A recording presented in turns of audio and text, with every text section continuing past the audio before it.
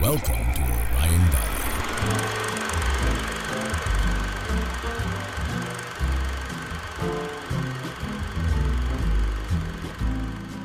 Hello, I'm Josh Wall, and frankly, I love movies. Today is a very special episode.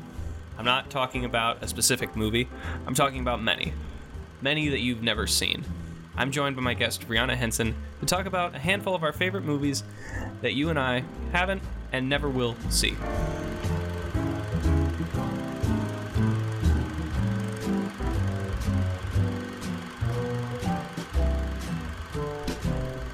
We've talked about this before, that I think humans have an innate fear of the unknown, but I also think that we also have an interest in the unknown. That is kind of, I mean, it's kind of conflicting inside, but this idea that these films that were either lost or never made or never released, the controversy in and of itself of a project that's coming out intrigues people. Like, I mean, something like The Interview being banned in the US makes people want to go see it more. But I think that the fact of this just makes people, like, something that's never made. Some of these projects are like movies that we want to see more than other ones that are coming out. Would you agree with that? I would definitely agree. Like you said, there's so much of a curiosity with the unknown, where I feel like sometimes you're just like figure out whatever you can about a project that hasn't been filmed or hasn't been released, that you build it up in your mind so much, like, I bet this would be the best experience. Yeah, to see it. And a lot of times you're just reading about it because it's just like you never thought about that as like a movie, or other times just like, oh, I want that to be a movie so bad because that sounds awesome. Like, or just like it would just like, there's some of them, like, I mean, there's so many like unmade superhero movies, like, you know, there was the one that Tim Burton was going to make about Superman that was like that was going to talk about the death of Superman, and that had Nicolas Cage, and it was directed by Tim Burton and was written by Kevin Smith. And it was like, that was just a whole big disaster. But that's like one where it's like, that would be like, I want to see that. I mean, obviously just for Nicolas Cage as Superman, like, alone, that'd be like, all right, like, yeah, let's see where that goes. But then other times it's like, some of these are just like, they're insane. And I can like, part of me can get behind the studio heads who are like, yeah, we're not making that.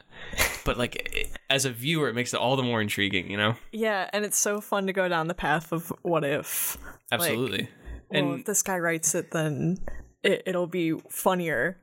Or if so-and-so directs it, it'll be scarier than what I've already pictured in my mind or what I've already read. And there's like some where it's like you only hear, I think every director has those ones where it's like, I can't do this, I can't finish it, or it won't get made, or just won't work. Like there was, like, I mean, Christopher Nolan, when he finished, I think he finished Batman Begins, and he wrote a biopic on Howard Hughes.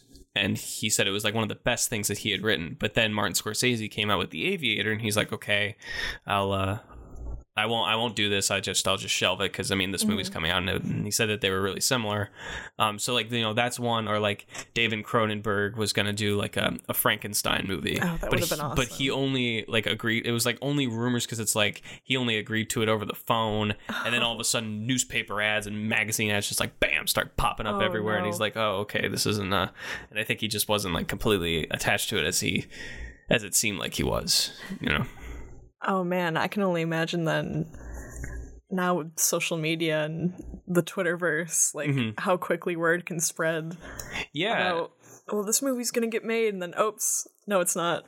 Sorry. Yeah, a lot of these movies that we'll talk about are like much older, that faded into obscurity, or that just like, you know, and they became infamous later on. And what's worse is that because of that, it's very clear that they just will never get made, and that then they're just completely lost at that point. At least it seems like it. When the demand is there, though, with like that little cult of movie lovers, or again, just people curious about the unknown, or how could a movie either fail on such a large scale to the point where it's not released, or B, have so many issues to the point where it doesn't get finished. Like, picturing that behind the scenes production and then trying to think of how that relates to the end product and what that must end up looking like. I feel like you can only be like, I need to see this. Yeah. And I think that's an interesting thought about the rise of social media and like how prominent it is in our society. Like something like, to take the movie The Man Who Killed Don Quixote, like that was one that was considered like just a few years ago, this will never ever see the light of day, and it just got made, and it's been like around the circuit in Europe. And I was really excited for it to come to the US because it was like, I mean, I didn't know anything about the movie, but like I like Terry Gilliam, and just the idea that something that was stuck in development hell for so long and was considered just not going to be made, to actually get made and to almost get released, in and of itself excited me. That you could almost be like, you're almost being a part of history in a way because of it. Yeah, I had a similar experience with Charles Burns' Black Hole, the graphic novel. I don't know if you've heard of it, but I've heard of it, yeah. For a while, there was talks of David Fincher doing an adaptation, which would just kill her. Because again, you're able to take what you've seen from that director and then associating it with the source material. If you read it and you're like, oh, well, I can picture perfect how this scene would look and this panel and so, excuse me. And then just when it's in development hell, you're like, oh, well, that sucks. Yeah. But recently, I believe there are talks that it is going to be made, just not by Fincher. Interesting. So... And there's always, I feel like we see it with superhero movies a lot too. It's like something that just didn't pan out. Like, I mean, the Gambit movie has been going through the circuit forever. Inhumans was canceled and turned into a TV show, which just got canceled. And I mean, I feel like they're just everywhere in history, and you just have to find them. And I think that the ones that we found, I've been interested in this idea for a few years now. I never really thought about what are the failed projects, because a lot of times you think about it, it's like, oh, it's the failed project that's not as good, or it just wouldn't have worked, or whatever. But some of these may have been I would have liked to have seen than other movies, or they're just they're so compelling that I can't imagine them actually being real, but I want them to be. It's like a dream, fairy tale. Yeah.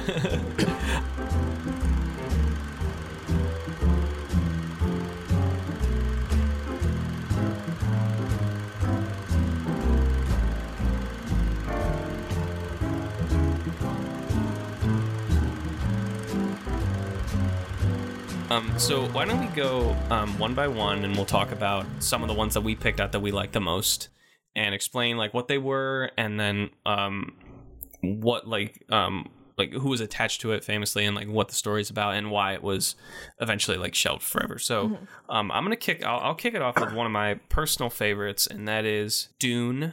The Frank Herbert novel was going to be adapted into a film 10 years before David Lynch did in 1984, I believe. In the 70s, Alejandro Jodorowsky was going to direct an adaptation that was, he did The Holy Mountain, very psychedelic, crazy director. He when he first read the novel, I think he just became obsessed with it, and I think when he wrote the script, he took so many liberties that it was completely his own vision, and it would have just been chaos. There would have been it was supposed to be super trippy and just really, really obviously out there, but Salvador Dali was attached to it. Orson Welles was going to be it. He got Orson Welles to be in it when he went to see him at his favorite restaurant. He's like, listen, if you do this movie for me, I'll get the chef from this restaurant to cook for you every day. And Orson Welles was like, yeah, sure, why not? And Mick Jagger was going to be in it, and then he had Pink Floyd to do the music. That's a dream team. Yeah, right? It's incredible. So already right there, that sounds just crazy. That would be that is it's a dream team. That's a great group of people coming together to make something that would have been so out there. But since Dune was is now is considered a Bible of science fiction, it would have I think it said somewhere he was going to take a lot of liberties with it though. So it would have I think that would have made it a lot different. Yeah, and the fact that it's based on a book. If you have the pre-existing audience of people that have read the book that are going in expecting an adaptation of the book, and they're just blindsided by something super psychedelic and totally different, you have the risk, I think, of really alienating a lot of people, if not a majority of the people that are going to go see the movie in the first place. The proof of concept is there, though, of the book.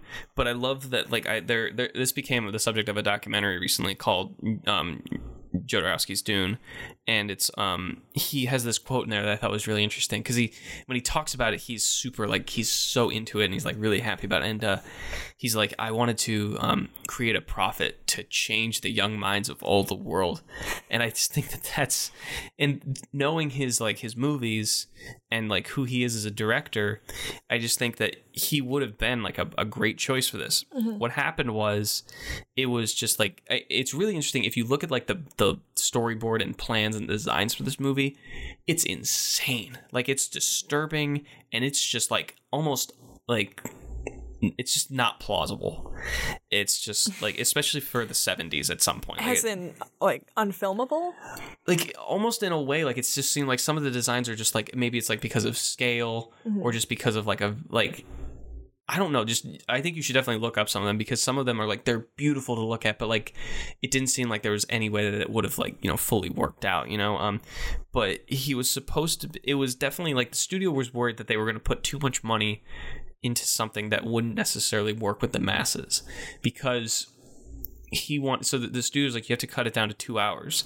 He planned, because of his script being so big, he planned for it to be a 15-hour long film. I know, right? His script, like, he has the script still, and I've like, it's the size of a phone book. Oh my goodness. And like, because it was all in the details for him. He kept the details while he took liberties with the story. The details were apparently like all there, and the script is like, like it's at least like, 5 minutes. Yeah, it's huge. It's like a Robert Caro biography.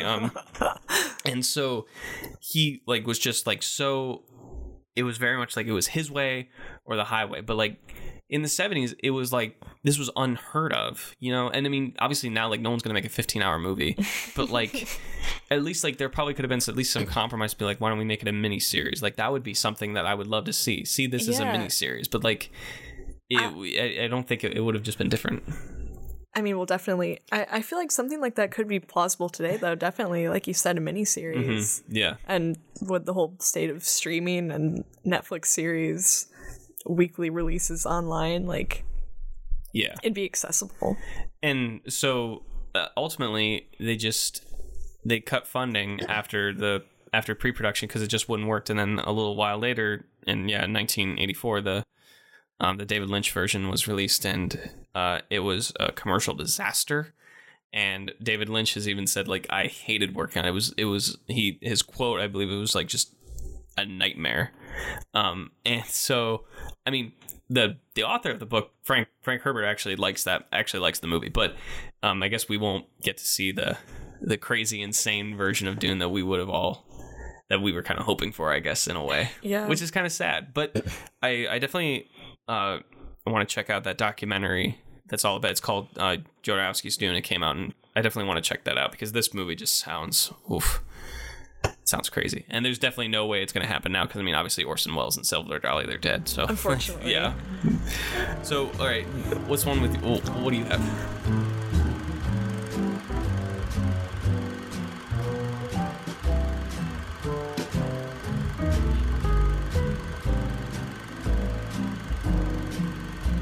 Okay, I'm gonna start by asking you: do you believe in curses?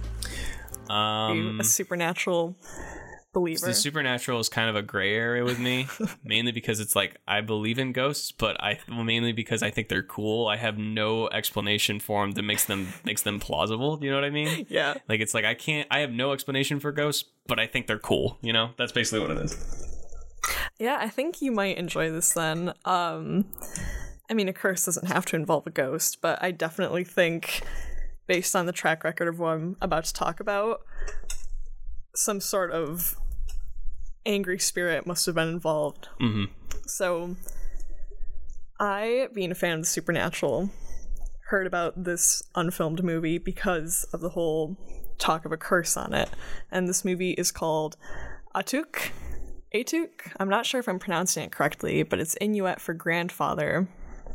It's an unfilmed American screenplay, and this was also going to be an adaptation from a book, a 1963 novel, and it was planned in the early 70s by Norman Jewison, not sure if I'm saying that last name right, who he directed In the Heat of the Night.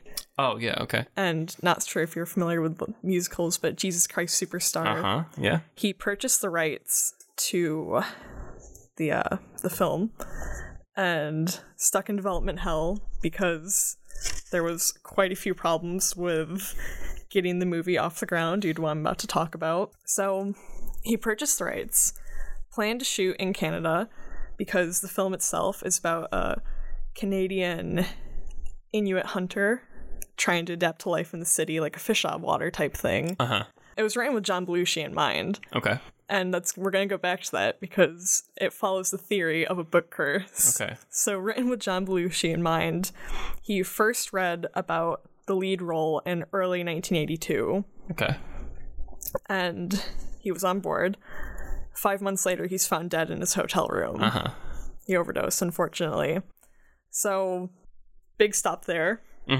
Lead actor that he had planned died. Next production began in 1988. And Sam Kinison, who I'm not totally familiar with, bit of a legal battle. He's a comedian. He was a very famous comedian. Okay. Yeah. I mean, it was going to be like a comedy, so it makes sense. But there was a bit of a battle with, he wanted to rewrite the script, and the studio tried to accommodate, but Sam Kinison was super difficult to work with.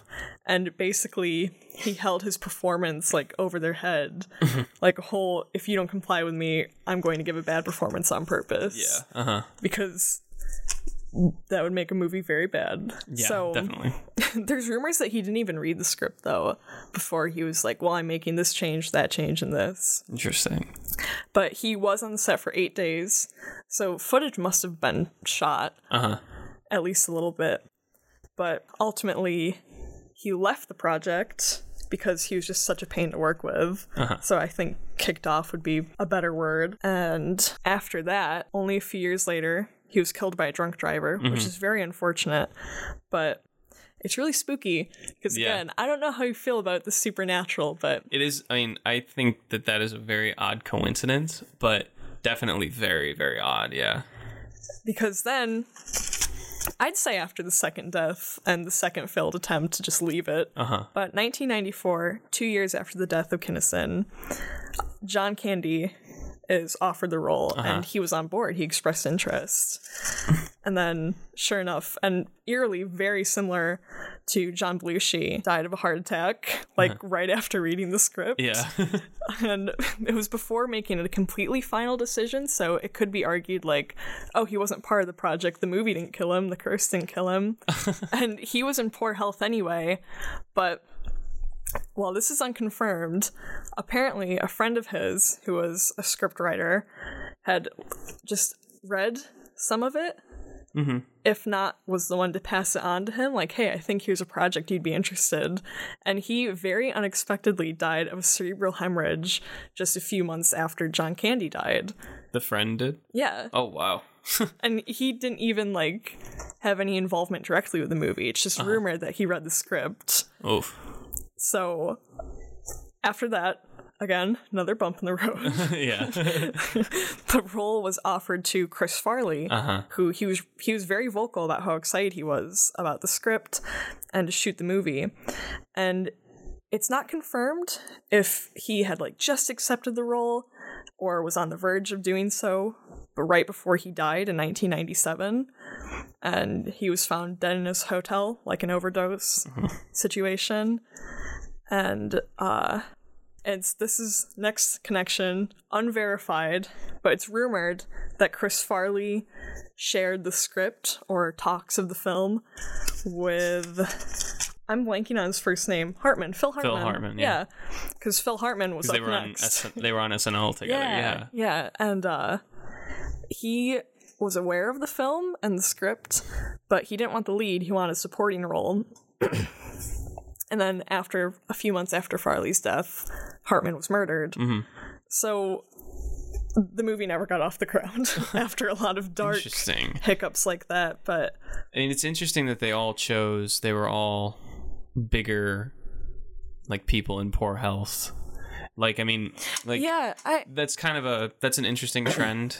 Like, all all of these, like, I mean, John Belushi and Sam Kinison died of a drunk driver. He right? was killed by a drunk driver, right. yeah. But I mean, John Candy and John Belushi and Chris Farley were all in horrible health. Yeah. So that might also have like really bad timing to do with it. But that is really interesting that they were all bigger. They were all big stars in comedy, and that they were all related like to the script. That is really interesting. I heard someone actually, now that you say all that, someone actually did tell me that story. I thought it was related to a different movie though, but that is pretty creepy. So, I mean, yeah, maybe that one should just stay where it is. There's rumors of a book curse, a curse on anyone who steals a document. And so people are like, oh, well, if it was written for John Belushi and he didn't get to do it and now everybody else quote unquote stole the role, like they're gonna die too. Yeah. I think it's spooky. And it is really, really odd to think about. Yeah, definitely. I wonder like what the, like if I think it's really weird that it's that specific movie. Like, I mean, because like it doesn't seem like the movie has anything to do with like super. I mean, maybe it's just like maybe this doesn't really have anything to do with it, but it's like the movie doesn't necessarily have anything to do with the supernatural. So maybe because it's like it is a little random, but at the same time, it's like you don't expect it. You know? I feel like that makes it more sinister. Yeah, exactly. I mean, a fish out of water comedy with like some like, because I definitely think there's a comedy that goes with like bigger people, like they write roles for big guys. That's what a lot of Chris Farley's movies were. And something just so sinister about a movie like that, killing people. It is weird. It is very, very odd to think about. So my next one is a big one. I'm a huge Stanley Kubrick fan, as many others are. Yes. He's considered by most to be the greatest filmmaker ever, and I would agree with that statement. I saw something recently that said that he greatly admired the work of Woody Allen and the fact that Woody Allen was able to produce a movie each year. He had a movie a year and he was able to do that, but Woody Allen was able to do it on a smaller budget and smaller scale, whereas Stanley Kubrick's movies were larger than life and way out there, that because of the big ideas and the time, and he just couldn't do it. He only had, like, I think total he only has a dozen movies or like 12 movies or something like that he's been able to make. But there were so many things that were interesting to him that he wanted to make it into a film, but he just couldn't. I mean, there's some that are like he had an idea to do a movie about World War II and the Holocaust, and it was called The Aryan Papers, and it was all about focusing on, I think it was supposed to be like some like a like kind of like a harsher, like very harsh, like Schindler's List, but kind of focusing on both sides, I think, of the war and of the Holocaust, but more so I would like the emotional side of the Holocaust being like kind of the forefront of the movie. But the one that interests me the most of those unmade is the one that more people know about, I guess, is the one Napoleon. He wanted to do a whole movie about Napoleon Bonaparte, and and you can kind of off put this like, oh, it's a big director making a fancy biopic, okay, whatever. What's so special about it? I think what's more special about this movie is the production and detail that went into it. And Stanley Kubrick, he was a self-proclaimed perfectionist, take after take after take after take until he got it right, and I admire that. But he was a huge admirer of Napoleon, was almost obsessed. By almost, I mean he was. He did like extensive background knowledge, bought so many books, from written in many different languages to get every single detail, and he had researchers go out and bring back as much information as he could. And at one point he had like a filing cabinet filled with cards, and you could go over and pick a card out, and it could be a random day in Napoleon's life, and Kubrick can tell you what he did on it, what he did, why he did it, how he did it. That's insane. It's crazy. Like his entire life, Kubrick mapped out. He knew the character inside and out. So he wanted to do a movie about it. And the script of this movie is actually floating around on the internet, and you could actually go read it.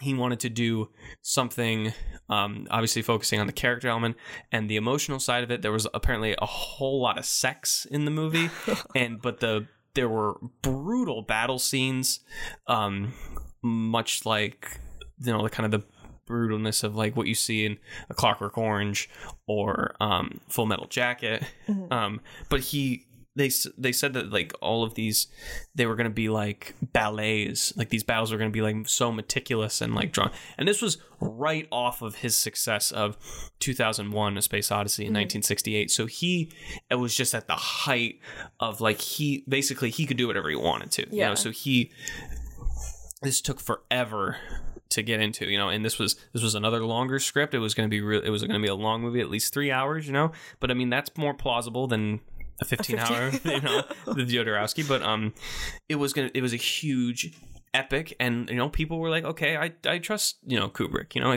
if there's anyone who could do like this big of a movie, it was him. And then around that same time, I believe in 2 years later, 1970, this movie called Waterloo came out, which is about the Battle of Waterloo, about Napoleon, which many consider to be not a bad movie, but the problem with it is it was a bomb. It was just a box office like disaster. It didn't make really any good money. So the studio saw this, and this was right into pre-production of Kubrick's Napoleon, and so the studio was very, very apprehensive about like, I don't know if like this would work, you know, because like this, and I think they would have been different. Like, I mean, clearly, because I mean, Rod Steiger, who made Waterloo, is definitely no Stanley Kubrick, but like, they would have been. It definitely like raises some red flags, you know, and I can't really fault the studio for saying like, I don't know about this, you know. But you'd hope they'd have, like you said, more trust in Kubrick. I mean, hindsight is 2020, but it's kind of they play that game of like, you know, it's the studio, you know, they want to make money. So, and the other red flag they had is that with these battle scenes, Kubrick wanted to have like, he didn't want to have like, you know, effects that made. He wanted like big armies, like 20,000 people armies that are real people. You know, he didn't want just like a few in the front and then like fill in the back. He wanted all to be real people, real armies, you know. That's insane. Like no one ever thought about doing that ever. Like he had costumes ready. Like he had a pretty solid pre-production. Like he got actors, he got the script, he got like he was location scouting, and he like got even like wardrobe. Like they would have like 100 people in the front, or like there's probably even more, like wearing real uniforms, like real like look like uniforms from that time, and then they would have paper uniforms in the back, just made of paper, and they look exactly the same. So they had planned to use so many people, but at the same time, it's like, how can you find those many extras, and can you even like make it work as a director, like rally them all up? And that is like the highest level of ambition, and it's almost like too much ambition because it was kind of his downfall with this film. Now, you said he was obsessed with Napoleon. Was this before he ever planned to make a movie about him? Like, was it just I think he always admired him in some way. Then that's like the perfect guy to make it. Yeah, exactly. That's so unfortunate that some movie that I mean, I didn't see Waterloo, so I don't know if it was shitty or not, but if it doesn't do well at the box office, to instantly assume, all right, the Napoleon market is oversaturated. It was a bad case. It was a bad case of bad timing, you know. And I think what sucks the most is that like he claimed it would have been like the greatest movie ever, and he also there's a lot of parallels between Kubrick and Napoleon. People have drawn like they were very obsessed, they were very good at what they were doing, but they were very meticulous, and there's so much like in early geniuses. They were both like extremely smart from like early age on, and I think that it makes him the perfect guy to do it. Now, some of this movie, like some of like the essence of it, has been sprinkled in throughout Stanley Kubrick's like filmography. Like there was the movie Barry Lyndon that came out in 1973, which is very Victorian, and which would have been the same setting as Napoleon that he wanted, and so they used kind of the same effects that they were going to use for that, and costumes and things like that, but it never got made. The only other chance that we would have to possibly like see something like it, other than just looking through his filmography, would be like, I know Steven Spielberg, who made AI, which was going to be another Kubrick movie, but then he gave it away because of illness. Spielberg was going to make an HBO miniseries about based off of the script that Stanley Kubrick wrote, with some minor altercations because of It was just a draft, just a one draft of it. So we may get to see it, and who knows? But I would. It's definitely not going to be the same as if Stanley Kubrick made it. Oh, that's so tragic. Just true. Oh, just the fact that it's based on timing alone. Yeah. I really wonder if Waterloo didn't come out, if just everybody would have been on board and totally confident. Absolutely. Oh, what could have been? You could spend like hours going down that hole. Absolutely. Yeah. All right. Oh, that's so sad. What's your next one? All right. This is one that's close to my heart.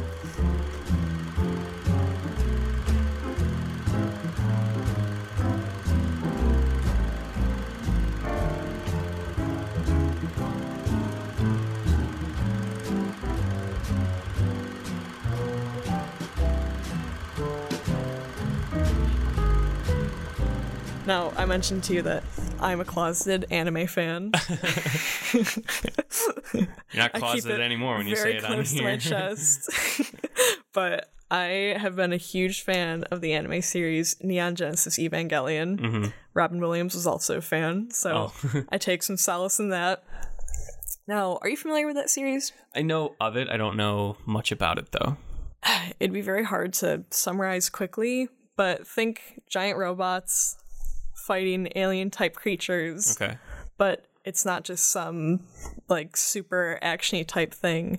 There's character study involved with the human characters that pilot the robots, and drama and existentialism. Okay. And it's a very good series. Like, pinnacle. Okay.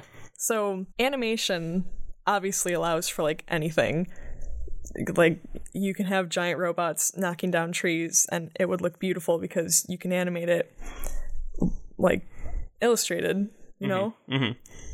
But watching those fights and just thinking, like, live action, it would look so cool. That's the thing I think with a lot of these movies that don't get made or that don't get released. Like, just thinking it would look so cool though, without even considering all the work and like legal work and hours of manpower that goes into creating film. But you're just like, the end product would look so cool. Yeah. So there was an Evangelion live action film that never came to be. And it would have been a live-action adaptation, straight up, of Neon Genesis Evangelion. So the series ended in the 90s, I believe. It was on in the 80s, right? From October 1995 to March 1996. So come 2003, there are talks of a live-action film being made, because I personally think that it's a timeless series. Like, I think maybe the animation looks a little aged, but just the themes, the plot, giant robots, never go out of style. So, 2003, first talks of a film being made. There is a workshop, Weta Workshop, best known as the New Zealand-based special effects company that worked on Lord of the Rings. Oh, interesting. Are you familiar? See, I never saw Lord of the Rings movies. Oh, okay. You should. I should. Yeah. Are the special effects nice? Yeah, they are. Oh, that makes me even more sad this film never got made. But Weta, I might be saying that wrong, Weta Workshop, they had made a joint announcement with Gainax. I'm not sure on the pronunciation of that, but they were the creators of Evangelion, just Gainax. So there was talks with them and Weta Workshop, and then the North American distributor of Evangelion, ADV. They announced at 2003 Cannes Festival, or not so much announced, but there's mutterings of a live-action film. So all three parties were collaborating, but no hard details were released. It was just those three. But you think, like, North American distributor, what I assume to be very legitimate special effects crew. Yeah. And then the actual creators of the original series, like, perfect, let's go. But jump ahead 2 years. ADV sets about spreading the word and gaining interest, i.e. money, for Ava Movies, because there's talks of a series. So, bit of a budget, $100 to $120 million would be needed. And that's that money in 2005. Oh, okay. Yeah, that is today, a little daunting for then. I mean, it's a lot now, but even then, more so, yeah. Yeah, like with inflation, I don't even know what that would be today. But, so that's the money they would need. And somehow, about half that money had been conjured, which I think alone is like a feat. 2006, reps from ADV Films held a panel at an anime convention in Pittsburgh. I've never been to an anime convention. I would like to make that clear. So I can only... I was there.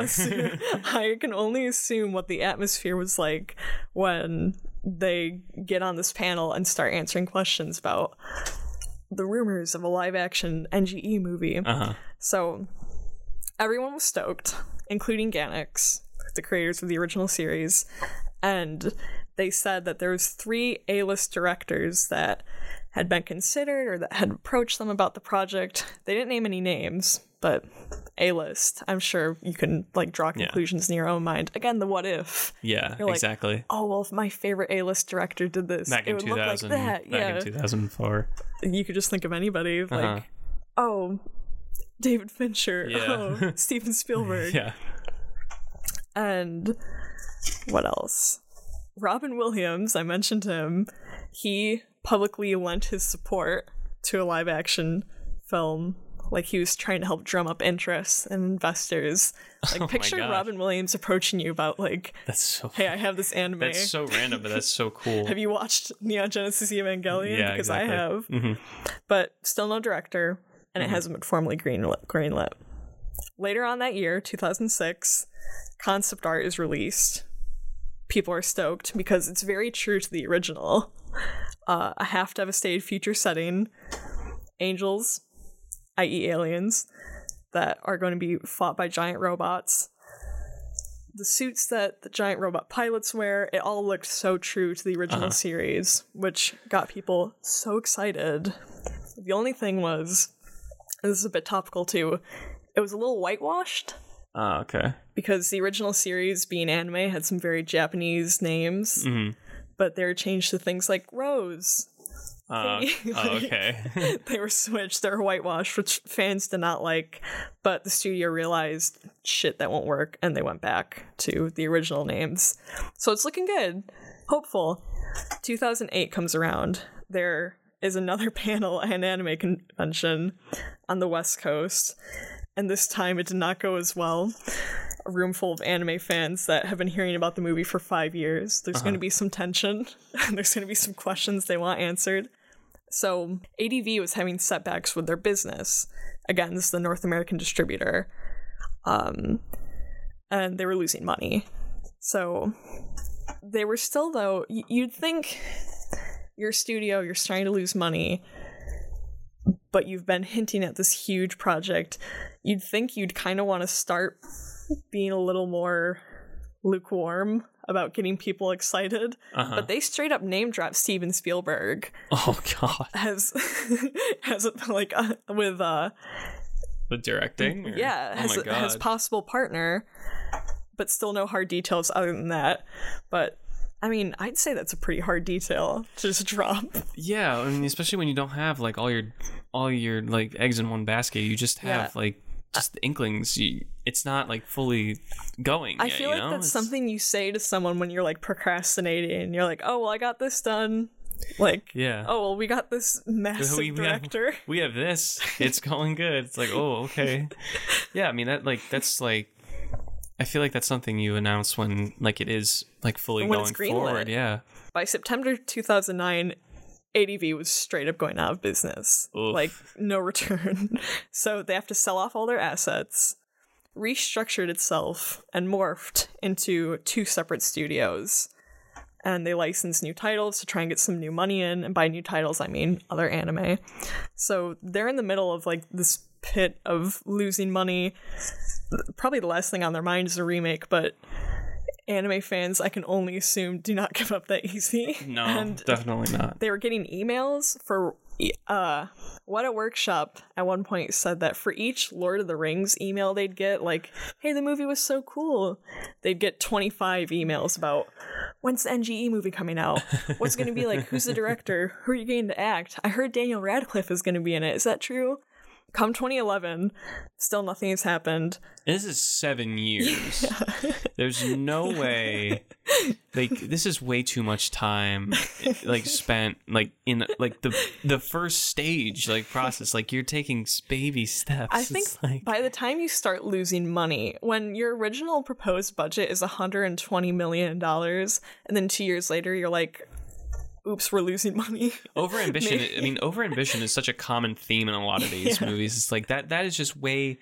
And again, for the time of 2004, like they could probably maybe if they proposed that now, it may be a little bit more plausible, maybe. But at the same time, it's like for just on budget alone in 2004 is just way out there, Yeah, I feel like it was before. It was too early too, because we mentioned earlier Twitter.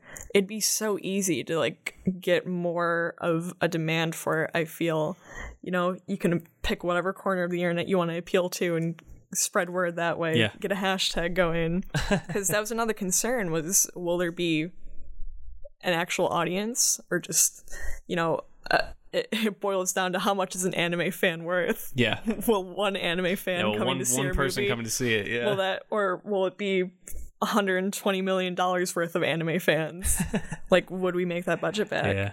So ADV ends up in a lawsuit with Gainax, who was their vital partner all along, because Gainax created Evangelion. They own the rights. Nasty lawsuit.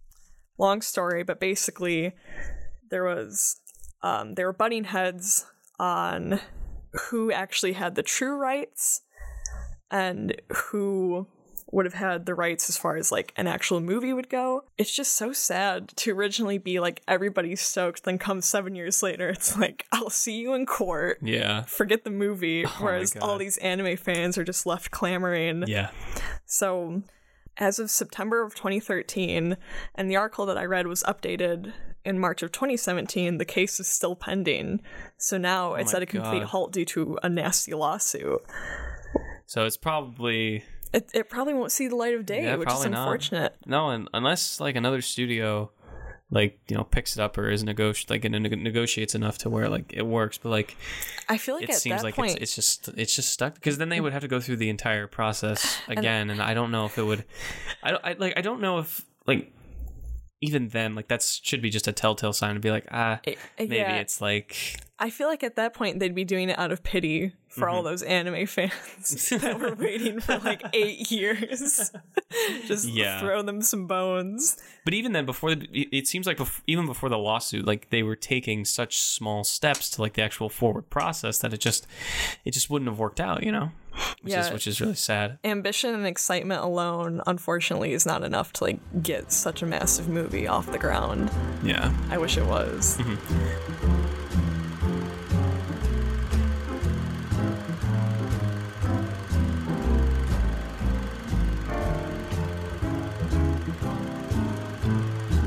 So I have one more quick one that I want to talk about before we talk about our big one, and it's my favorite book of all time is The Road by Cormac McCarthy, and he's a very controversial author. He's a Pulitzer Prize winner for The Road. It's very difficult to explain his writing style in a very short, like a very small, like a quick sentence, because he's very detailed, but at the same time can be very simple and is extremely graphic and emotionally depressing, but is captivating at the same time. He has a book called Blood Meridian, which is about, I believe it takes place in 1885. It's in the 1880s. A teenager runs into a group of like a gang of scalpers who are known for their of killing and scalping Native Americans along the Mexican and Texan border, and he gets involved with them, and their leader is this like 6'8" tall, humongous guy who has not a single hair on his body, and it's one of the most like graphic novels of recent memory, and it's been under extreme controversy for years, and controversies and wanting to like get it pulled from shelves. Well, yeah, like that, and just like it's so graphic. People shouldn't be reading this. This is disgusting, and this is just it's awful. But like many, people who read it say it's brilliant, and it's like it's his best book. But so like the controversy in and of itself and the popularity of the book have made it want to be turned into the movie. But it's also another subgroup of works that I really like, other than movies that were never released or like lost, are books that are considered unfilmable. And Blood Meridian, along with many other Cormac McCarthy books and Thomas Pynchon and David Foster Wallace novels, is considered that. Based on the graphic nature of it and just complete like bonkers story of it, it just many people have just said, yeah, it's not going to work. It will never get filmed. Back in the mid 90s, Tommy Lee Jones, who later went on to do No Country for Old Men, also written by Cormac McCarthy, he tried his hand at making it, but the studio that he was making it for said it was just that you gotta bring it back a little bit. It's way too graphic. Yeah, because if that got slapped with an X rating. Yeah, exactly. That would have killed it. And then later on, Ridley Scott tried to do it, and there was clearly no way to make this movie without the graphic nature of it, because it's a pinnacle part of the story. And then just recently, James Franco, I think he made a movie called Child of God, which was another adaptation of Cormac McCarthy, but he did a screen test for Blood Meridian. He was going to direct that too, and he was trying to get the rights, and he wanted to have, at one point, like Vincent D'Onofrio was on hand to be the hairless guy, and then Russell Crowe was going to be in it, but then like after financing and he was like in the middle of financing, but then it found out that he didn't fully have the rights to the book, that people just kind of pulled out of it because that could be a huge legal battle. Yeah. And at this point, this was just a few years ago that I remember seeing that James Franco was going to direct it, but now that's just not going to happen. So we won't see Franco's version of it, but I think that there may still be chance to see some version of it. I don't know who would be attached to it, but right now it's still stuck, and I would love to see it, and I still want to read the book, but that one is one that I would love to see, just because of like starting and stopping.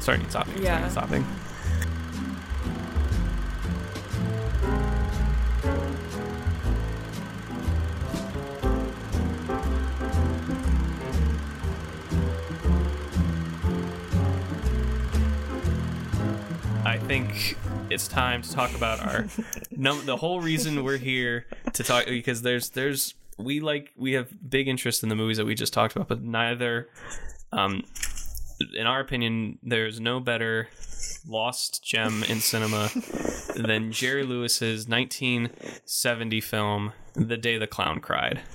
So this movie to me is it's hard for me to put into words the way I feel about it, because it's just so damn interesting. And like I first heard of it,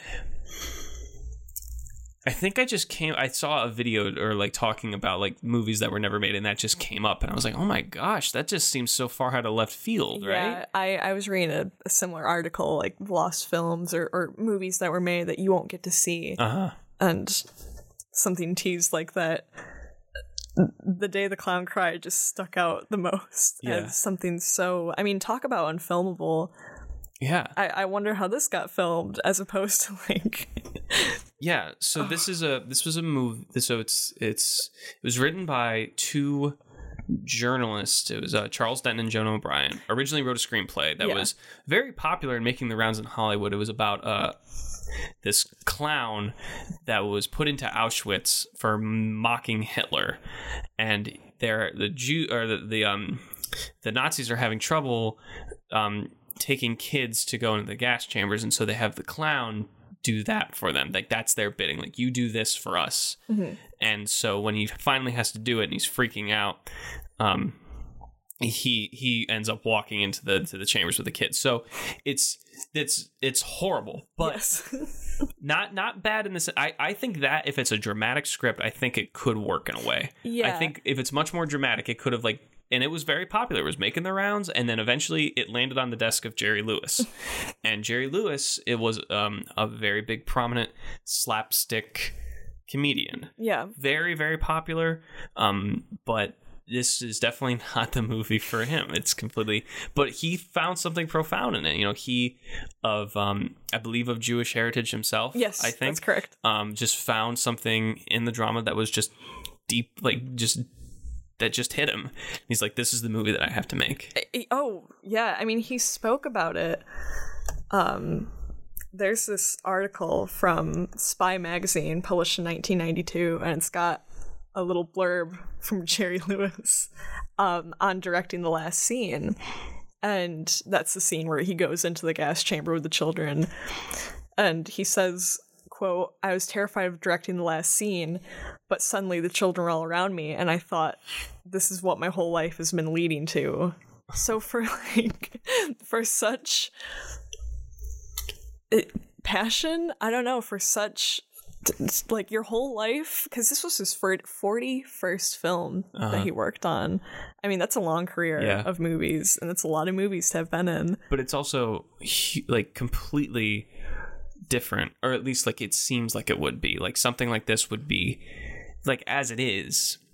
As the script like came to him, it's like, okay, yeah, this is not something you would see Jerry Lewis directing. I think it's important to note he changed the script. Yeah, he took it and he added a bunch of comedic elements to it. Yeah, he made it much more funny and added his own brand of slapstick humor to it. And in the original script, the main clown, or the only clown, whose name is Helmut? Yeah, Helmut. Helmut Dork? Mm-hmm. Helmut Dork. He's like a jerk in the original script. Yeah, totally. He's supposed to be like extremely arrogant and not very sympathetic. Yeah, not at all. And you don't have any warm feelings toward this character. So I think Jerry Lewis, he made it more of a sad clown, which... I was reading some of the scripts today, actually, and it's very clear where some of the writing can differ from Charles Dent and Joan O'Brien to Jerry Lewis, and some of the comedic stuff. And I only read the beginning part. It's before he gets into the concentration camp. But even some of the way it's written, it's like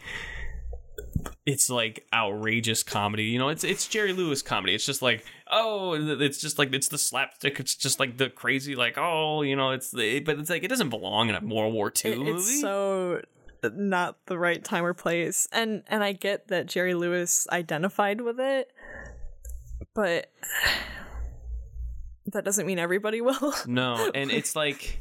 There was another big thing I learned a lot about it is from in his book Silver Screen Fiend. Patton Oswalt talks about how he got the script is on the internet. Like you can go like just read it, like the comedic version of it. Like you can just go and see what it. But it's much different to see the film. Yeah. You know. So there's jokes in there, like, you know, when he's in the barracks, it's so cold that his socks stand up by themselves, or he like pisses ice, and it's like, what? Jesus Christ. Oh my God. So, and this is in the early 70s. This is when he is completely addicted to Percocets, and he is just like so arrogant. Like Patton Oswalt said, like his quote at this point was like, "For me not to perform would be like Salk withholding the cure." So it's like he had to make this movie. He was the only person to make this movie. So Patton Oswalt gets his hands on the screenplay, and he begins doing like, this is when he was getting more. I think this was in the late 90s or something like that. So he's like, you know, getting like more names, and like, he's becoming more prominent in the comedy scene in LA, and he starts doing live readings of it at the Largo Comedy Club, and like he's getting like, you know, comedians to get up and like do reading, and then he goes to the Santa Monica Powerhouse Theater to do like a really big, like a full house, sold out reading of it with people like Bob Odenkirk and Jack Black, and I think Margaret Cho was going to be on it too. But then he says like his downfall was that he made I think it was TV Guide or LA Weekly or something like that called him, and they found out about it, and he was like, would you like to do an interview on this? Like, would you like to promote it? And, you know, Patton Oswalt was like, me being stupid, I said, yeah, sure, let's do it. And, you know, he doesn't have the rights to this. So he gets the word out, and ticket sales just go up, and they're like, it's sold out. And then I think an hour before the show, he gets served with a cease and desist order or like that day when he arrived at the theater, he got a cease and desist order from not Jerry Lewis, but it was this other guy who had the rights to the original screenplay, like the original dramatic one. He was going to make that, like, that was like going to be his big thing, the dramatic version of it, you know?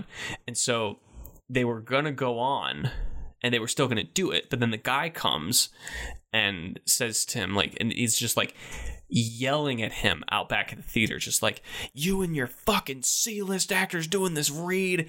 And he's just like, really, that's what you're mad about? It's like, how dare you, you're fucking comedians, like, I have the right to, like, you can't be doing, shut it down or I'll like deface your name forever, just screaming at him. And like basically like Patton Oswalt's defenseless. He's just like, okay, yeah, I'm really sorry, man, I won't do it. And he's like, I will never do another reading in LA. And Patton Oswalt says, he's like, yes, I've been true to my word, and every reading I've done has been in New York. And he's like, I've had Stephen Colbert, and he's like, at least, like, I hope if he's mad at me, at least he's happy that I used A-list people, you know? And one of the things he said to him was like, I've got Chevy Chase interested in doing this. And Patton Oswalt was like, well, now it's like, I feel like I have to stop because I want that to happen. And then Bob Odenkirk goes on stage to begin the show, and they just ended up doing a bunch of improv stuff, which the crowd loved it because all those people are great at improv. Bob Odenkirk goes on stage and goes, Chevy Chase was born to play a clown that walks kids into an oven. So he at one point also he got called into it was the year that like when Jack Benny had died, they had called Jerry Lewis called in a bunch of like known comedians around the area to come into his office. And they were all going to do, because Jerry Lewis was big on telethons during this time, and they called them in, and when they did the telethon, they were going to have everyone step forward and say a Henny Youngman joke in honor of him. And so they're doing it, and like there's a bunch of comedians, and Patton Oswalt says that it was dying a horrible death, and it's very clear that that's not going to happen. But it's on Jerry Lewis's desk is this briefcase, and one of the legends is that he has this big steel bulletproof briefcase that he keeps the reels in. And during this entire thing, all he's thinking is, I should just grab that fucking briefcase and run, you know? I should just run, you know? Oh, man. I read that it was a Louis Vuitton suitcase that he kept the one sole VHS tape in. Yeah. I don't blame him, but, like, I think, you know, like, something like this is just, it's like so insane, but, like, you know, he was really passionate about it, and he thought it could work. And I think, like, when he ran into... Do you know how he ran into like legal troubles with it? And I'm not familiar with that. I know I think like the reason it got shelved or like, because it was totally shot. Like, I don't know how he got all the funding. I think it was... Well, he started using his own money. I know he personally financed some of it, but I wasn't sure of how much. But I know that at one point he didn't have the entire rights to it, or like all the rights, because I think Joan O'Brien like showed up on set one day and was like, hey, I don't think you have all the rights to this. And then also I think he showed the studio like a rough cut, and they were like, there's no way in hell we are showing this to people, this is horrible. And so he like keeps all the reels in the vault. And I think you have in Spy Magazine, somehow I think his like assistant was like moving his stuff and took the reels and showed them to Harry Shearer, who was an actor on The Simpsons, and still is. So what do you I think you have the article pulled up. Yeah, I do. It was basically a round table discussion of just an inside look. Because I first just want to talk about just the scale of like realizing how poorly you did when you're like, this is what I was meant to do, this is the movie I was meant to do, and then realizing, oh my god, I made a huge mistake. Yeah, during the last years of his life, he was like, he did like an interview in like 2015, and someone asked him, and he's like, it's like, you know, I was embarrassed, and he's like, I can recognize now that like it was really bad, and it could have been great, but like I messed up, and I think it's admirable that he just accepted. Because he could have either just completely refused to talk about it, or I'm sure he did at various times, like especially like after he was just like, yeah, I don't want this to my name.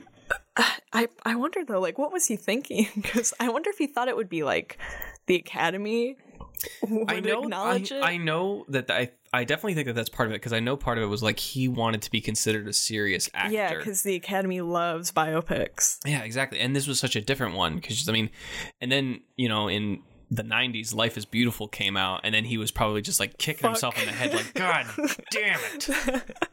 Because when I first read the synopsis to The Day the Clown Cried, first of all, the synopsis makes it sound like Spy Article says a John Waters movie, and that's such a great comparison to make because it just sounds so tasteless.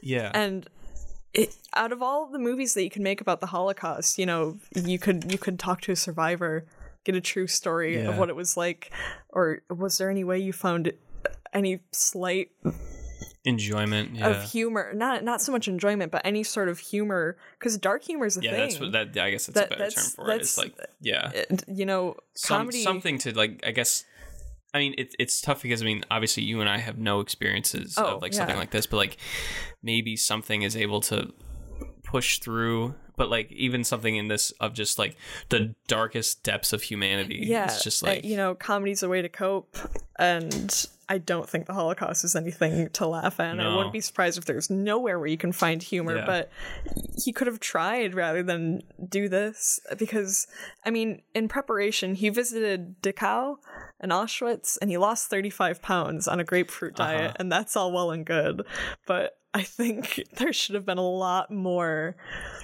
hesitation involved in just thinking, like, what am I about to make? Especially just the fact that it involves children too. Yeah, and and it's like, I mean, you go back and like as a writer, like I can go back and look at some of my stuff and just be like, oh, okay, I thought that sounded good at the time, but Same like here. it doesn't when I'm 17, I'm writing something, I could be like, yeah, that sounds really good. And then I go back now, it's like, oh, okay, that doesn't really work. But like, this is something that's like on such a much bigger scale. Like because it involves something so real. Like you can make something that's personal and something that really only applies to you and your experiences, and go back and be like, oh, that was a mistake. But somebody still might be able to find some sort of relation or enjoyment out of something that's specific to you. But something like the Holocaust, which was not specific to Jerry Lewis. I mean, he's Jewish, but maybe in some I don't know if any of his well, I don't think any of his ancestors did, as far as I know. I don't know about that. But it will probably not, because, I mean, he was born in 1947, so I don't know if he has any relatives. But granted, I don't know. But, I mean, at the same time, there's a line where it's like, you should know where, like, it's... Because, I mean, like I said, this could have been a really great movie if they stuck to the dramatic elements of it. That could have been super original and really, like, kind of out there. But at the same time, when you add the slapstick to it, and like it's just like a John Waters thing. And I think like Patton Oswalt, he also said something like, it's one thing if someone's doing something and they know it's in bad taste. Like that's what John Waters thrives off of. He understands that bad taste. he understands it's bad taste. But when they're doing it, when someone's doing something and they're like, "You're welcome," that makes it 10 times worse. That's so painful too, because the way that Jerry Lewis, it seems that the way he spoke of it was like it's so important, and I'm not sure how soon after that it was made did he go into like lock this down. I don't know. I know that he, in 1970, I think is when he finished it, and he was gonna go to the Cannes Film Festival, and I think he was like pretty close to going, like in May, and then it seemed like it just like, I think it just fell apart before then, and then it was just like, okay, it's not gonna get released. But then I don't know how soon after that he started to have like guilt about it. I don't know. I don't know either, and I'm interested to know, because I think it could be like you said earlier, it's a positive thing to have that self-awareness, to be like, I made something completely lacking in taste. Yeah. And he could have probably done some sort of skeezy, like, I'll own it. And that was me. Because everybody that I know that knows about this movie wants to see it so badly. Yeah. So I feel like there was room to profit off it still. But instead he was like, lock this up. No, yeah. And I don't blame him for, like, I mean, again, I have a more respect. I mean, he's passed on now, maybe rest in peace, but like I have much more respect for him in the sense that he understands now that it's like it was bad. Like it was that I messed up. Like, and I'm not, and I'm better because of it. You know, like I fucked up, I learned, and I moved on, you know? And that's like, not a lot of people say that nowadays, you know? And, Oh, yeah. And I respect him for doing that, at least. To go back to what we mentioned earlier about social media and Twitter and how even just like fan projects can get so much attention, I think of what if this was trying to be made today or was made 2 years ago and then word came of it today. Like nowadays, Jerry Lewis would probably be like a wanted man. Oh yeah, People no, would be so upset. It would shut like studios down. This movie, like with the slapstick humor, it would not be. It would not. No. What is your, so you told me this magazine article has a roundtable discussion, because I know that Harry Shearer has said it's like he remembers it being like a much more overall experience of just tastelessness, and he said it's like going down to Tijuana and seeing a black velvet painting of Auschwitz, and it says like never forget, and you're like, oh my god, like what's wrong with you? Where the intentions lie in the right place, though. It sounds like we read the same article. I read the Harry Shearer interview, yeah. I didn't read the interviews with people who've worked on it. That sounds interesting. Maybe he just said a lot of the same lines, because I read that exact same one. Yeah. But Harry Shearer, actually, you mentioned that Jerry did the telethons. He was asked, can you compare The Day of the Clown Cried with anything else that Lewis has done? And Harry Shearer said that the only thing in Jerry's I don't know how to say that word, that really is like it, is a wonderful thing that he did early on in the telethon. It was dramatic tape of an LA actor who hosted the Popeye show, and Jerry shot it. The guy plays muscular dystrophy. It's a stage reading in a scary voice. I am muscular dystrophy, and I hate people, especially children. I love to make their limbs shrivel up. They showed this for several years before cooler heads prevailed. In its sense of misplaced dramaturgy, it was the closest I ever came to seeing anything that would be a real precursor to the clown movie. So, already a little exploration of bad taste. That is horrible. Oh my god. Jesus Christ. See, like, someone like it's almost like the makers of South Park, when they have stuff that comes out and it's like, oh my god, they're actually saying something that I don't know, like what. I can't find like where does that idea come from? That's just, oh my god. I can't wrap my head around Jerry Lewis, or especially not this movie, because I mean, everybody has a different gauge for what they think is not cool to joke about. What one person thinks is like fine to laugh at, another person would like draw a hard line. Yeah. And I just think, like, where were those lines during this entire movie? I don't know. Didn't know such I'm sure there had to have been like some people on set that were just like, oh man, you don't know, like, this is not okay. What else is that article? What else are there, like, do people talk about their experience? I'm skimming it, or by people who worked on it. It was Harriet Anderson. I believe she acted in it. Okay. I might be wrong, but she had a lot to say, and she seems like pained almost talking about it. Oh, well, there was Miss Anderson, do you remember any of your scenes? And Harriet Anderson said, there was a scene where we were in a kitchen or something. I'm sorry, it's just a little confusing because I felt it was something wrong with it in a way. And then another person said that it's very Pied Piper-ish. There are like 10 or 15 children. They're like 7 or 8 years old. Helmet rounds them up. They're in a yard. He takes them off to showers/ovens. And the kids ask, where are we going, Helmet? Where are we going? He's telling jokes and stories to the kids and singing songs. He does a lot of Jerry shtick. You're supposed to laugh at his routines, yet be appalled by the horror. The children are cheerful because he's Helmet the Great. Meanwhile, of course, he's terribly sad because he has a sad thing to do. But he's smiling behind his tears because he's trying to embrace the children. They're tugging at his clothes. Now he's standing in front of the oven. The children just march in a door. It hasn't been turned on yet. You can still hear them laughing inside. And then he sort of stands there and looks in and stands there on the outside and starts to cry. One tear rolls down the clown makeup. They make an art direction point of it. And then he goes in himself. So that line too about an art direction point of it, I can just picture like a single tear messing up a face full of clown makeup, like drawing a line in it, revealing naked flesh. Like it's just so not the time or place to be artsy. No, and that, oh man. Or to try and make it about you, and by you I mean Jerry Lewis. Yeah, that's a definite like nod to the audience that's just like, yeah, I'm pretty great, aren't I? Like, that's like, oh. I bet you've never seen me cry in a movie before. Because that's another thing, too. I think if you want to make the transition to being a dramatic actor, this is the worst possible way to do it. But, like, I mean, yeah, it's just like, it's complete tasteless. And the only hope of being able to see is like, Jerry Lewis sold the rights to the film in 2015 to the Library of Congress. And I think they have all the reels. Yeah, they have it like under lock. Yeah, and I think they said it would only be able to be released to the public in 2024. So in less than 10 years. What do you think that means exactly, released to the public? Will there be screenings? I'd imagine they would at least do screenings. Yeah. I think if anything they're going to do that.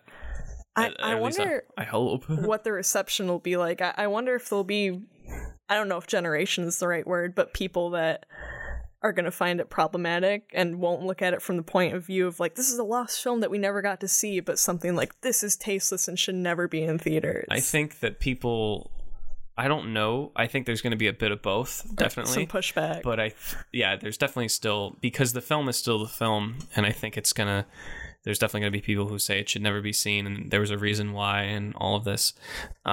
But I think that it's a very definitive part of film history as well. I agree. And maybe I'm just saying it's because I also want to see it, and I want to see like why it's considered like those who've seen it like say it's like, you know, it's just a disaster, and others are like, I think only 12 people have seen it, so it's the least seen film in history because it is technically like all filmed together, but so he so like, but others say it's like it could be like it's like the greatest movie ever made, and I don't think it's gonna be that good. I don't think it's gonna be that good at all, but I want to see it for the overall experience, and like, but there's definitely gonna be that pushback, like definitely. I also wonder how it's gonna relate to like a whole irony movement. I feel like that's a thing, people that like movies ironically, or it's so bad. Like, I wonder if it would get into the same territory as like Birdemic or The Room, or if it's just overall going to be not necessarily rejected, but just looked at as like. Well, I think those are different because those movies are like, you know, they're so bad that they're good. Yeah. In a way, but this movie is so. I mean, I think being tasteless is different than being kind of the guilty pleasure, you know, where it's like fun bad. This movie it seems like, as far as I know, seems like something that would be bad, and it's like cringeworthy bad. Yeah, and it's not the fun tasteless like John Waters. No, and it's just, but it's something that people want to see. I think it's one of the most famous, you know, it's like one of, if not the most famous, you know, lost film in cinema, and I hope that they do some screenings of it. I hope so too. And I'll be there. I definitely will be there. Same. That's going to do it for this episode of Frankly I Love Movies. Thanks for being here. Thank you for having me. So you guys can check us out on Facebook, Twitter, and our website, OrionValleyProductions.com, as well as obviously iTunes. Tune in 2 weeks where I have a new review of a special movie with a special guest. Thank you guys so much for listening. I'm Josh Wall, and frankly, I love movies.